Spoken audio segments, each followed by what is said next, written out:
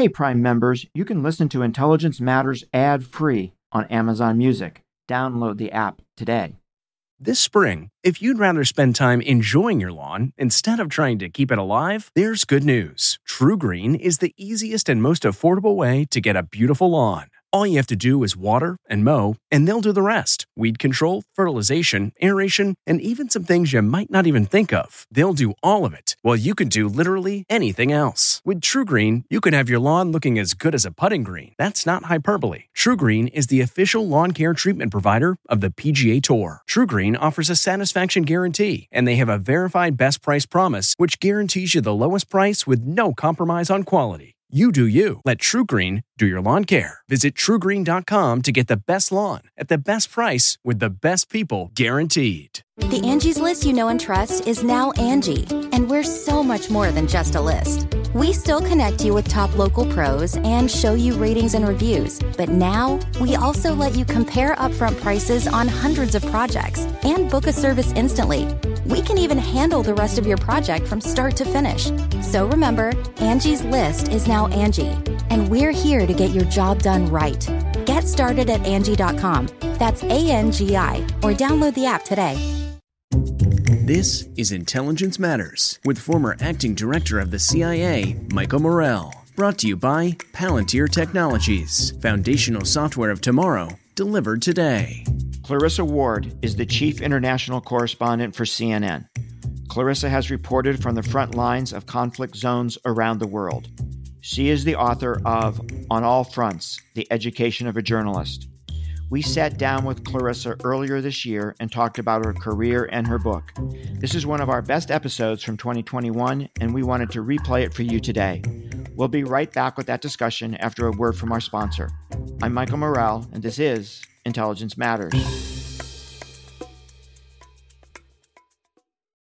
Getting the smile and confidence you've been dreaming about, all from the comfort of your home, isn't a total mystery with Byte clear aligners.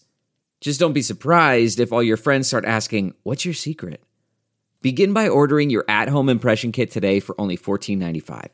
Byte clear aligners are doctor-directed and delivered to your door. Treatment costs thousands less than braces, plus they offer flexible financing, accept eligible insurance, and you can pay with your HSA FSA. Get 80% off your impression kit when you use code WONDERY at Byte.com. That's BYTE.com. Start your confidence journey today with Byte. Clarissa, welcome to Intelligence Matters. It's great to have you on the show, and congratulations on your book, On All Fronts, The Education of a Journalist. It's extraordinarily well done, so congrats. Wow, thank you so much. I'm really excited to be on and chatting with you. So Clarissa, in your book, maybe this is the place to start, is you describe what sounds like a privileged but very unconventional childhood. Can you kind of explain that and talk a little bit about how that shaped who you grew up to be? Yeah, I mean, my mother is American, my father is British, and my parents were both workaholics. I'm an only child, and they separated when I was 2 years old, but they never actually divorced. And they had other boyfriends and girlfriends for a lot of my childhood. And I just had huge amounts of time on my own, basically. And we lived mostly in the Upper East Side in Manhattan when I was young. And I remember I became obsessed with TV shows and like acting out dramas upstairs in my room. And then in the summers, I would get sent off to the UK to stay with my granny, who was a sort of incredible force of nature and a very domineering woman, also an incredible woman. And I just think that between the sort of, long periods alone and the international travel back and forth between the US and the UK, being sent off to a very strict boarding school at a really young age when I was just 10, you kind of learned that you had to be able to adapt wherever you went. And you learned that you had to be a chameleon and that you had to be able to shape yourself to the cultures or places that you were spending time in if you were going to make them enjoyable and make some fun out of them. And it also, I think, got me interested in traveling and telling stories. What made your grandmother such a force of nature? So my grandmother was sort of one of these women who was born into the wrong era, I think. She spoke 4 languages fluently. She was a classically trained pianist. She was incredibly brilliant. She had written a string of novels and many plays and books of poetry and never been published, and had followed my grandfather around during his time in the colonial service, living in Singapore and Somalia. And, he had a mistress and who was this woman from Singapore who we met. And she said it was okay as long as he never left her. And then at one stage, they were all 3 of them living together in this flat in London and Warwick Square. And my granny had a fence erected down the middle of the apartment so that they could so, I mean, the whole thing was so insane and eccentric, but very typical of my granny, because as much as she was this force of nature and such an innovator in so many ways, she was also intimidated by convention and by the demands of society. And she wasn't yet in a place in her life where she felt like she could go out on her own and achieve her full potential. And I think that frustrated her a lot. Clarissa, you described 9/11 as a wake-up call for you. How did that help clarify that journalism was your calling? It's such a rare thing, I think, in life where one moment changes everything. And I'm always struck when I talk to young journalism students, as I often do, that many of them didn't know a world before 9/11. And, I don't need to tell you, Michael, for so many of us Americans, this was just a moment that changed your entire life. It turned the world that you thought you knew completely upside down, especially for me as a senior studying comparative literature at Yale University, studying French and Russian and Italian specifically, with little real sense of what I wanted to do in the world. I suddenly became incredibly clear on the fact that it was a little bit shameful that I hadn't been more engaged with what was really going on in the world, and that I hadn't been more attuned to what a big place the world was and how much misunderstanding and miscommunication there was in the world. And that's where I think, as a linguist and a sort of natural storyteller, I felt a very strong sense of calling. I felt that maybe my life could be, better off serving a bigger cause in the name of trying to provide better communication between different cultures, different countries, but also this sense of trying to explain more to people at home as well what was going on in the rest of the world. Because so often we know this as Americans, that the way we see ourselves and our ideals and our aspirations is not always the way the rest of the world sees us. And so trying to kind of transcend that divide a little bit. Okay, I was 22. There's a lot of hubris in all of this, and I had a lot of lessons to learn. But in that moment, that seemed like the only important thing in the world to me. So you do a summer internship at CNN in Moscow, and then you start a job at Fox, which sends you on your first rotation to Baghdad. What was that like? What did you enjoy most about it? What did you find most disheartening? Talk to us about that. So, it was the most exciting thing in the entire world. I had been begging my boss for over a year to go to Baghdad. And then finally, I was sent because nobody else wanted to go. It had been 2 years since the invasion. It was a disaster already. It was incredibly dangerous, incredibly difficult to work there, unbearably hot in the summer. And I went in June of 2005. But for me, it was the thrill of feeling like I was finally in a war zone. And I had felt such a strong sense that that's where I wanted to be, reporting primarily from conflict zones. And it was the excitement of the landing on the airplane, which was this so-called corkscrew landing to avoid, potential missiles. And so the plane would essentially go down at a very, very steep trajectory in a sort of tight series of concentric circles to avoid being hit. It was utterly petrifying the first time you did it. And then the plane door opened and there's this blast of hot, hot air, 120-degree air just in your face. And on the tarmac waiting are US troops. And you just suddenly realize, wow, I'm actually in a war zone now. I've only ever seen this on TV and in movies. And it was very exciting, but very quickly you also realize you inevitably you become humbled in a war zone because you realize that there's nothing glamorous or exciting about war. That war is actually hell. And for me, the first real understanding of the life or death consequences was when, on my second trip into Baghdad, just a few months after I had been going, our compound at the Palestine Hotel was attacked in a triple suicide car bomb attack. And actually, the third vehicle was a massive cement mixer filled with explosives that got caught on razor wire when it was about 100 yards away from the hotel. And when it, but it was the third blast, and I mean, literally doors blew off their hinges, and the ceilings were coming in, and there was smoke everywhere, and people were covered in cuts and bruises, and you have that awful feeling where you're like, I could die right now. I might die. And it's not a feeling of sadness or anything. For me, it was more a sense of, oh my gosh, this is real. This is real. This isn't a game. This isn't a movie. It's real.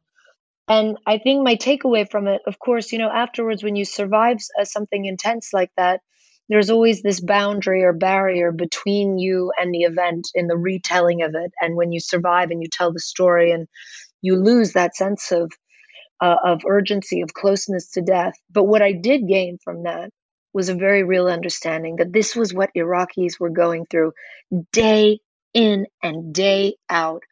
And I felt very strongly that we were failing as the media in terms of telling their stories because of the security situation, because we were basically living in these highly militarized compounds, basically, where we could not have that kind of free and easy interaction.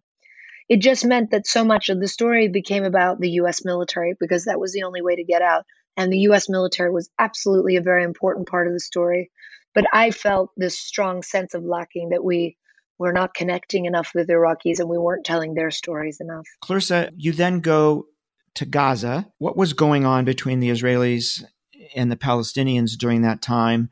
And if you could you tell the story of the old woman with a bomb, which I think is absolutely fascinating. Yeah. So I was living in Beirut at the time and working as a freelancer, and I had just got out of Baghdad. I got a call, this was in 2006, to go because an Israeli soldier had been captured in Gaza. And so it was sort of inevitable, or the feeling was that it was inevitable that there was going to be a huge Israeli military operation to try to rescue this man, Gilad Shalit, Corporal Gilad Shalit. So I went into Gaza, and I had never been to Israel or Gaza before. I obviously spoke some Arabic, and I felt very comfortable with Palestinian people. But it immediately became clear it was so different to the kind of combat that I had experienced in Iraq, where I had always basically been with the US military or always been in a heavily guarded compound. And suddenly you're in Gaza and there's sonic booms throughout the day where I literally jumped under the table the first time I heard one. And there's, airstrikes continuing, there's artillery, and you feel incredibly vulnerable as a journalist. Let alone, obviously, if you're an ordinary Palestinian and you don't have body armor or a helmet.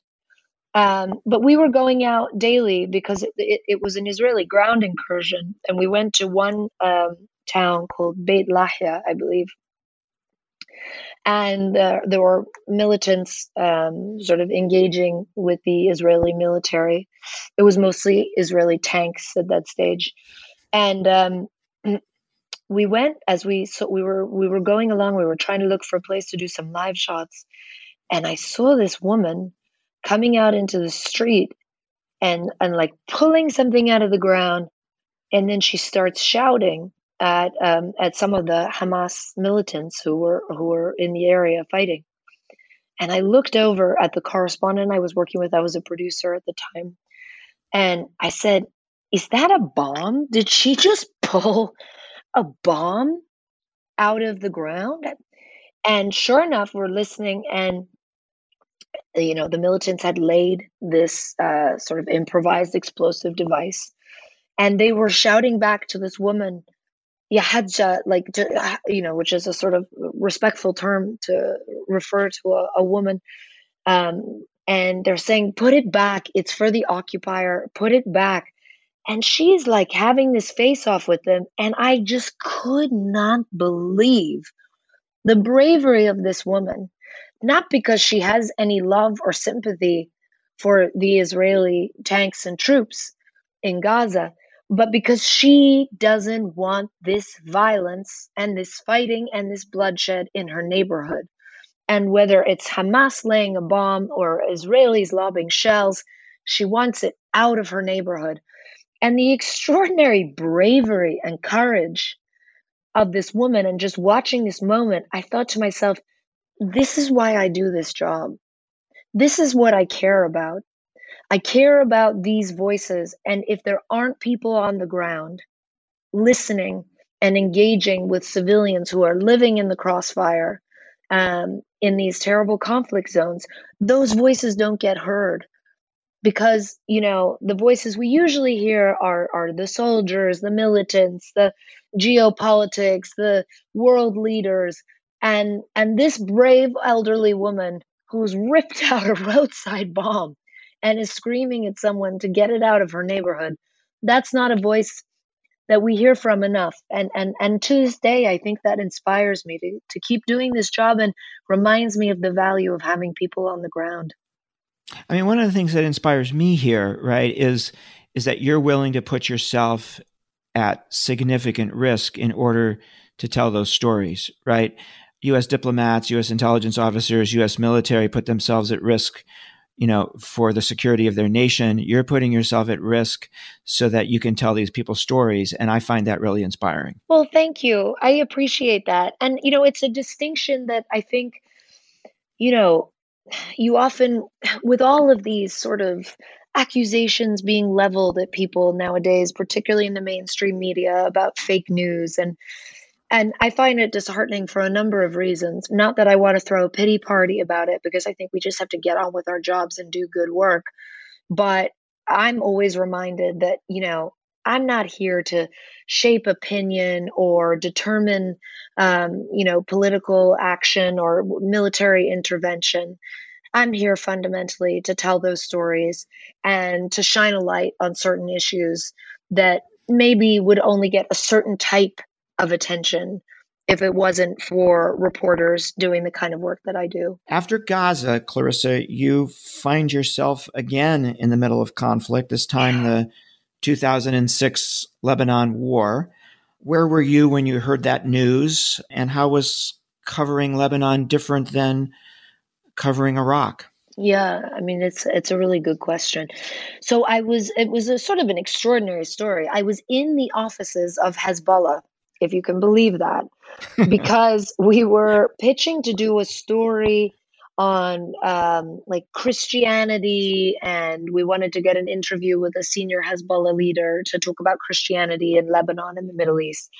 And as I was there, another officer came running in. They have a press office in southern Beirut in an area called Dahya. And another officer came running in, and they started pouring cups of juice. And they were like very, very excited. And I was trying to pick up snippets of what they were saying. And they offered me a cup of juice. And I said, well, thank you. Are we celebrating? What are you celebrating? They said, yes, we're celebrating. We've just captured some Zionist soldiers. And I thought, oh my God, okay. And the first thing I thought was, okay, put the juice down and get out of the office. And by now I could hear fireworks and gunshots going off in outside and throughout the entire area. People were celebrating that Israeli soldiers had been captured, and some had been killed as well. So I ran out of the office and I called my boss in New York, and I was like, they had been planning to send this one team to do a story on Christianity in Lebanon. I said, you're going to need to send more teams because there's going to be a war. And sure enough, within 24 hours, the Israelis had responded, bombing Beirut airport. And over the course of the next few weeks, they would go on to bomb most of the major infrastructure, bridges, all sorts of installations, both in Beirut proper, southern Beirut, where the Hezbollah stronghold was, but also in the southern part of the country. And I tell you what was different. I mean, first of all, okay, so I'm alone basically in Beirut and trying to organize the logistics of getting all these teams into the country and making sure that we have diesel for the generator, drivers, vehicles, hotel rooms, all the stuff that comes, like the sort of boring logistics of covering war that you never really hear about on the evening news. And then on top of that, I'm living in my apartment, and my entire neighborhood has become a sort of haven for displaced people who are being pushed up from southern Lebanon, which is being heavily bombed. And the difference for me, having covered Gaza for that couple of weeks, having covered Iraq at that stage for over a year, was that Lebanon was my home. And they weren't just displaced people, they were like friends. And they weren't just random targets, they were places I knew. And that adds a different equation to things. And it gave me a real insight into why people get so frustrated with journalists a lot, particularly in the Middle East. You're always angering someone with your coverage, right? Because they're like, you're not understanding it from our perspective. You're not seeing it from our perspective.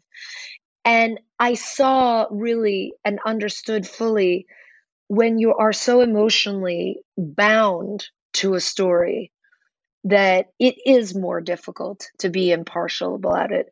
It is more difficult to have that distance and detachment that sort of allows us to do our jobs as journalists. And it was a challenge. And I think it was a real education for me. I was 26 years old. So it was a lot to learn in a short amount of time.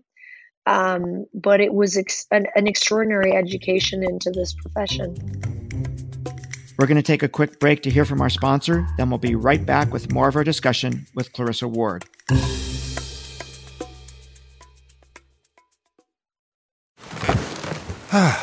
The comfort of your favorite seat is now your comfy car selling command center, thanks to Carvana. It doesn't get any better than this. Your favorite seat's the best spot in the house. Make it even better by entering your license plate or VIN and getting a real offer in minutes.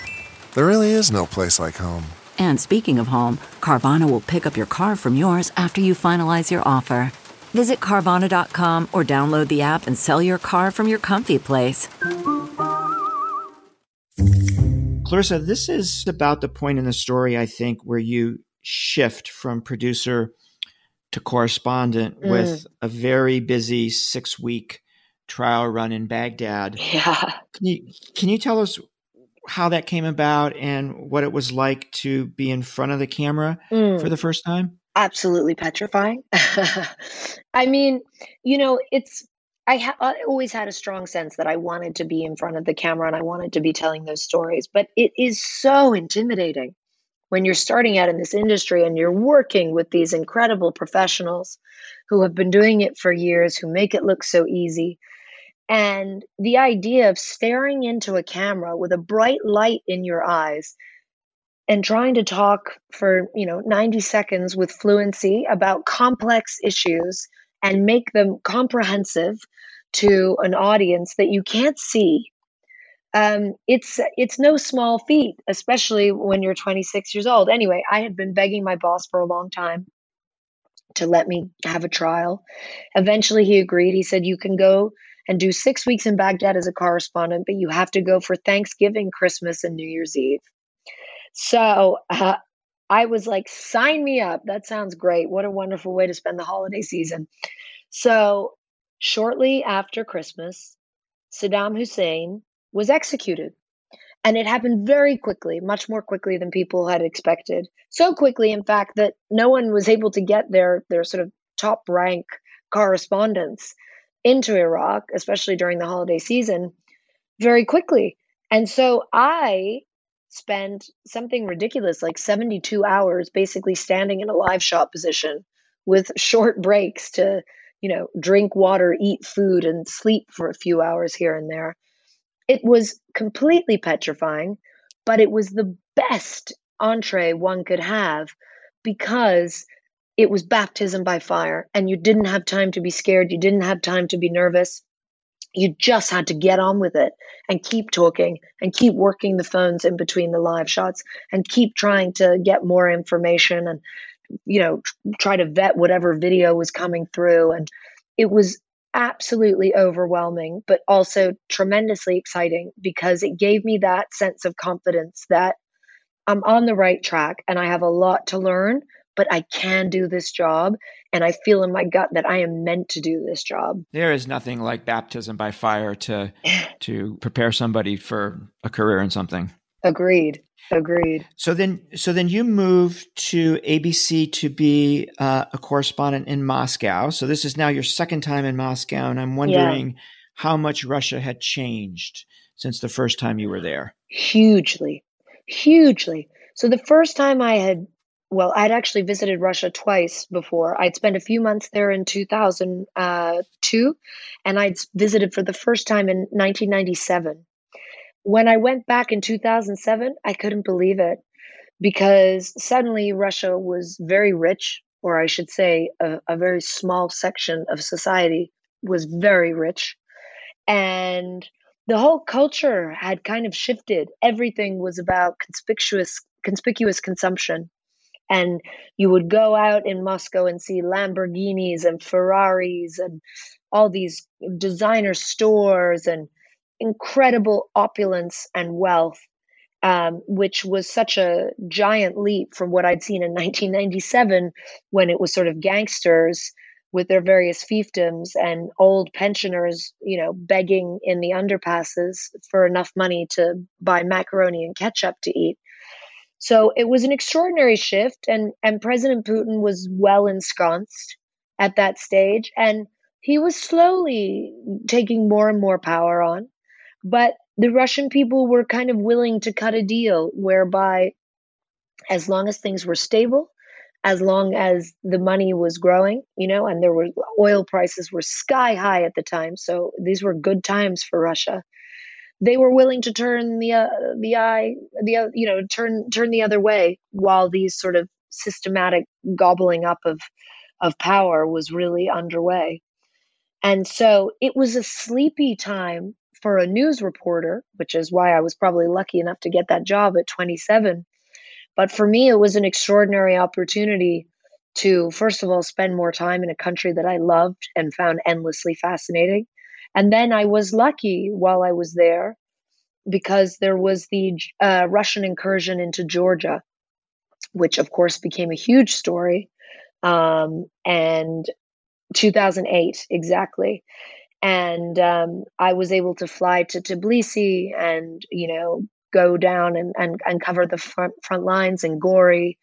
And it was a real, again, baptism by fire. I had never covered a major war for a big US network like ABC before. And the demands were so different because it was mostly packaging as opposed to live shots.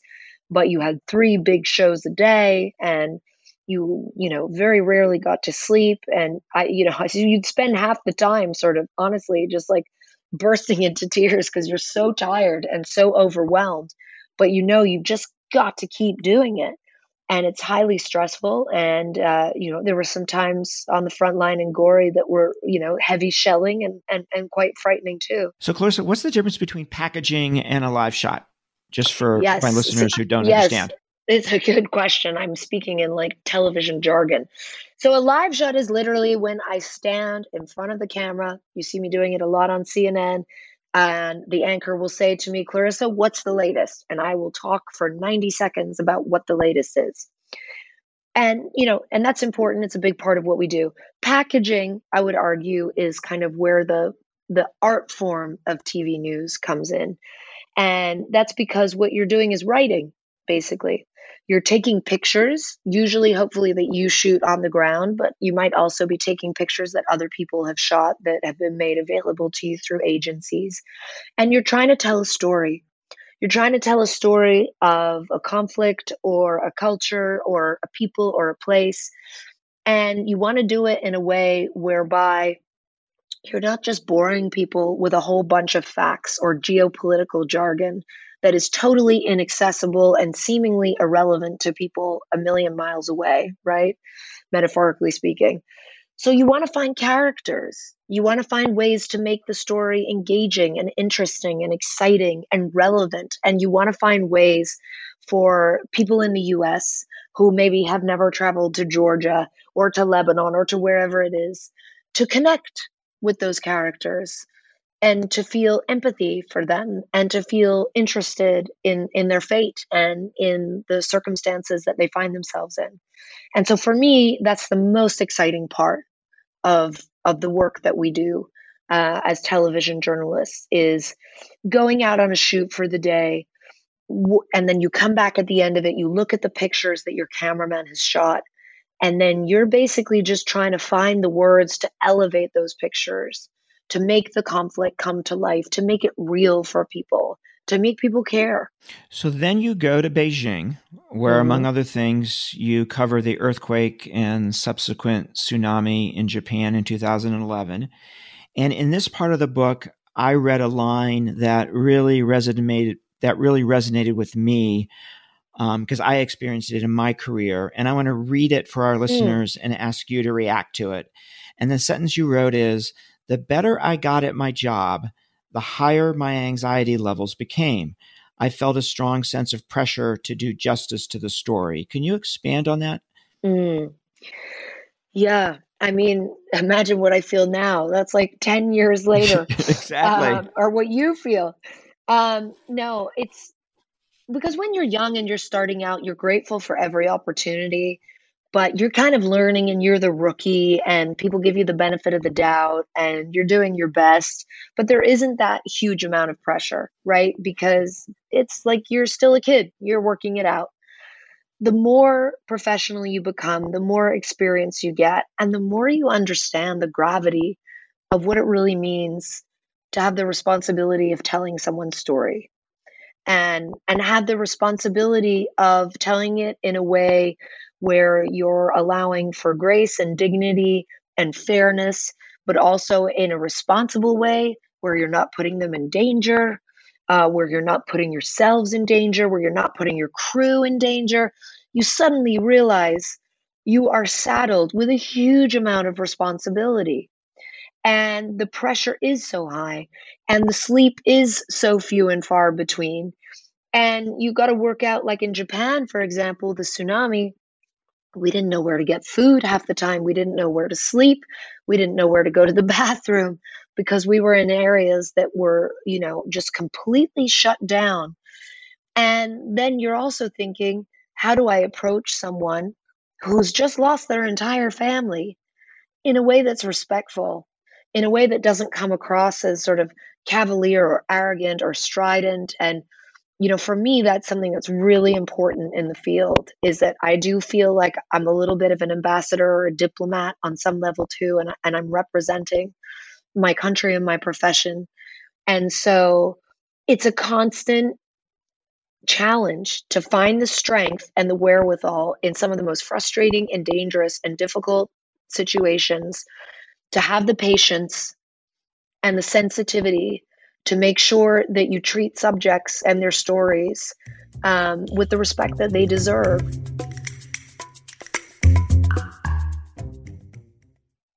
CarMax is putting peace of mind back in car shopping by putting you in the driver's seat to find a ride that's right for you. Because at CarMax, we believe you shouldn't just settle for a car. You should love your car. That's why every car we sell is CarMax certified quality, so you can be sure with upfront pricing that's the same for every customer. So don't settle. Find love at first drive and start shopping now at CarMax.com. CarMax, the way car buying should be. Delve into the shadows of the mind with Sleeping Dogs, a gripping murder mystery starring Academy Award winner Russell Crowe. Now available on digital. Crowe portrays an ex-homicide detective unraveling a brutal murder he can't recall. Uncovering secrets from his past, he learns a chilling truth. It's best to let sleeping dogs lie. Visit sleepingdogsmovie.com/Wondery to watch Sleeping Dogs, now on digital. That's sleepingdogsmovie.com/Wondery. So, Clarissa, now we get to Syria, where Yeah. you spent a number of years focused on that war-torn country. And the stories you tell of that time are all absolutely fascinating and riveting, and I can't wait for everyone to have a chance to read them. Thank you. But I'm wondering if you could tell us about your friendship with Austin Tice, how Yeah. it came about, and what happened to him. So Austin first contacted me on Twitter and he asked me to send him a direct message. And I was like, who is this guy? He reached out to me because I had already gone into Syria a couple of times, first with activists and then secondly with rebels, and reported live on the ground from inside rebel held territory, which at that time had really not been done much at all, if at all. And he told me that he was a freelance journalist and that he had entered Syria through Turkey, had spent some time in Idlib, had made his way all the way down to Homs, and was now on the outskirts of Damascus in a place called Yabrud. And we started talking back and forth like all the time. We were messaging 8, 10 times a day sometimes because it's very rare in this industry. Like you can talk to your crew and your team, obviously, about some of the emotional stuff, but for the most part, you're trying to maintain that professionalism and keep everybody focused on the job at hand. And as much as you want to talk about it with your family and friends and your loved ones outside of this profession, that's hard too, because they just don't really have a frame of reference.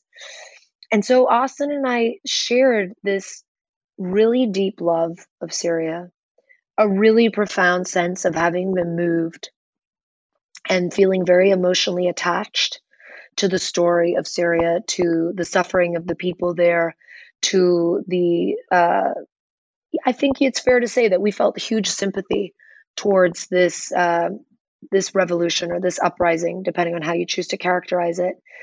And it was painful for us covering Syria and seeing people die as we both had, and caring a lot about this story and wanting to be able to affect change as a result of the coverage. And so we really bonded over it, and we were just messaging all the time. And I noticed that Austin, because he was a former Marine captain, Georgetown law student, incredibly smart. I mean, who else goes as a freelance journalist to Syria on their first ever assignment and within 2 weeks is filing for McClatchy in the Washington Post? I mean, Austin is extraordinary. And he also, though, by virtue of the fact that he has a military background, I think felt a little bit invincible. And as a freelancer, there's always a little bit of a danger because you don't have that editor every day saying, you can't do this, you can't do that, you have to come back, that's too dangerous, that's too difficult. Austin didn't really have that. And so I noticed as our friendship went on over the course of a couple months, he was taking more risks. He was doing things that I thought were really, really dangerous. And in the back of my mind, I always held him to a higher standard because of his military background and because I just believed that he was just operating on a different level. And I realize now I feel frustration and a little bit of anger with myself for not being a bit more forceful and outspoken in telling him to, cut out some of the antics. I did finally have luck, though. He had a girlfriend who was going to come and visit him. I said, you really need to leave the country. You should try to get out for a while and take a break and reassess. And so he organized to go and meet his girlfriend in Lebanon. He was going to cross through the border from Syria, which was going to create problems no matter what, because, he wouldn't have had a visa stamp from Turkey and Lebanon, but whatever. I just wanted him to be outside of Syria because I was so worried about some of the stuff he was doing. And he'd actually managed to get into Damascus and he'd run through a checkpoint and, the whole thing was getting crazy. So as luck would have it, I was actually also sent to Lebanon on assignment and I was supposed to meet up with him. I spoke to him on his birthday. Then I spoke to him a couple days later. He was about to leave. And he said, if things go according to plan, which they rarely do, we'll be knocking back cocktails in a couple of days. And that's the last email that I ever received from Austin. And I waited days and days, and I had this sick feeling in the pit of my stomach. And then his colleague from McClatchy flew from Cairo to Beirut, Nancy Youssef, and We were just working around the clock, day in, day out, trying to find out what had happened to him, combing through pictures of massacres to see if we could identify his body. And it was honestly so devastating and so scary. And then ultimately we found out that he had been likely captured by the regime. And he's been held ever since. His parents, Mark and Debbie Tice, who are an absolute inspiration and some of the bravest and most determined people I know, continue to fight every day to get more clarity and to get their son back home. And I still like to hope that I will finally get to meet Austin at some point, because we never met in person. This entire friendship, deep though it was all online. And it was the beginning of a really dark period, because from there, Jim Foley, who was a friend of mine, was killed. Pete Kasich, who was a friend of mine, was killed. And I think all of us who covered Syria closely just went through the emotional ringer, losing so many people that we loved. Clarissa, can you tell us about an email that you sent to Ben Rhodes? Yeah, I mean, I will cop to the fact that I think I crossed a line in Syria. I became so emotionally involved, and I was crushed by the U.S. response and the U.S. policy. Not that I was advocating for intervention, but I just felt that the U.S. policy, and I know, Michael, you and I have discussed this at times in the past, that I felt that there wasn't really a strong U.S. policy, that we had said Assad must go, and then we had done nothing to make him go. We had said chemical weapons were a red line, and then that red line was crossed, and there wasn't really anything in terms of real repercussions. And then obviously once the Russians got involved in a very official way and were carrying out these bombing sorties, and my driver was killed, and I just was so destroyed and so fed up. And I wrote Ben Rhodes an email to his official White House account. And I said, "Dear Ben, I hope you're sleeping soundly as Aleppo burns. At least we have the Russians to sort it out. Best wishes, Clarissa." And as I sent it, there was a voice saying, this is really not a very professional thing to do, Clarissa, but I think you're allowed in the course of your career one story, or, where you can be a human being as well. And I just got sick of hearing the Obama administration try to pretend that this policy was some kind of a stroke of genius, and that it was a sort of very well thought out and intentional policy, when I knew from having interviewed Hillary Clinton when she was Secretary of State, from having had previous conversations with Ben Rhodes, I knew that this wasn't a well thought out policy, but rather a kind of series of improvised decisions to try to avert, getting sucked into a quagmire. And I fully understand and respect the desire, especially in a post-Iraq world, to avoid getting sucked into a quagmire. The thing that struck me about it, that sort of grated, and that I heard endlessly from every Syrian I would talk to, was this idea of, what the purported goals of the U.S. was versus the reality of what U.S. policy was, and the huge chasm in between. And of course, keeping in mind that this came on the back of Libya, and a moral hazard had been created, and people believed that if they marched into a hail of bullets, they were getting a no-fly zone. I'm not saying that's right. I'm just saying that's how people felt. And there was never a kind of honest reckoning where it was like, actually, no one's coming to save you. We're not getting involved in this for very good reasons, and we can't, and you're on your own. Yeah, well, there were plenty of people sitting in the sit room who shared your deep frustration with the U.S. policy response, or more accurately, the lack of one. So you weren't alone. The author is Clarissa Ward. The book is On All Fronts, The Education of a Journalist. Clarissa, thank you so much for joining us. Thank you so much. I've really loved our conversation. I appreciate your time. That was Clarissa Ward, and this was one of our best episodes from 2021. I'm Michael Morrell. Please join us next week for another regular episode of Intelligence Matters. Intelligence Matters is sponsored by Palantir Technologies, foundational software of tomorrow, delivered today. The show is produced by Olivia Gassis, Jamie Benson, Paulina Smolinski, and Ashley Armstrong. For more from this week's show, visit cbsnews.com. Intelligence Matters is a production of CBS News. I'm CBS News correspondent Major Garrett, host of the podcast Agent of Betrayal, The Double Life of Robert Hanssen. During the Cold War, FBI agent Robert Hanssen traded classified secrets to the Kremlin in exchange for cash and jewels. In the podcast, you'll hear from Hanssen's closest friends, family members, victims, and colleagues for the most comprehensive telling of who Robert Hanssen really was. Binge the entire series now. Agent of Betrayal, The Double Life of Robert Hanssen is available on the Wondery app, Amazon Music, or wherever you get your podcasts.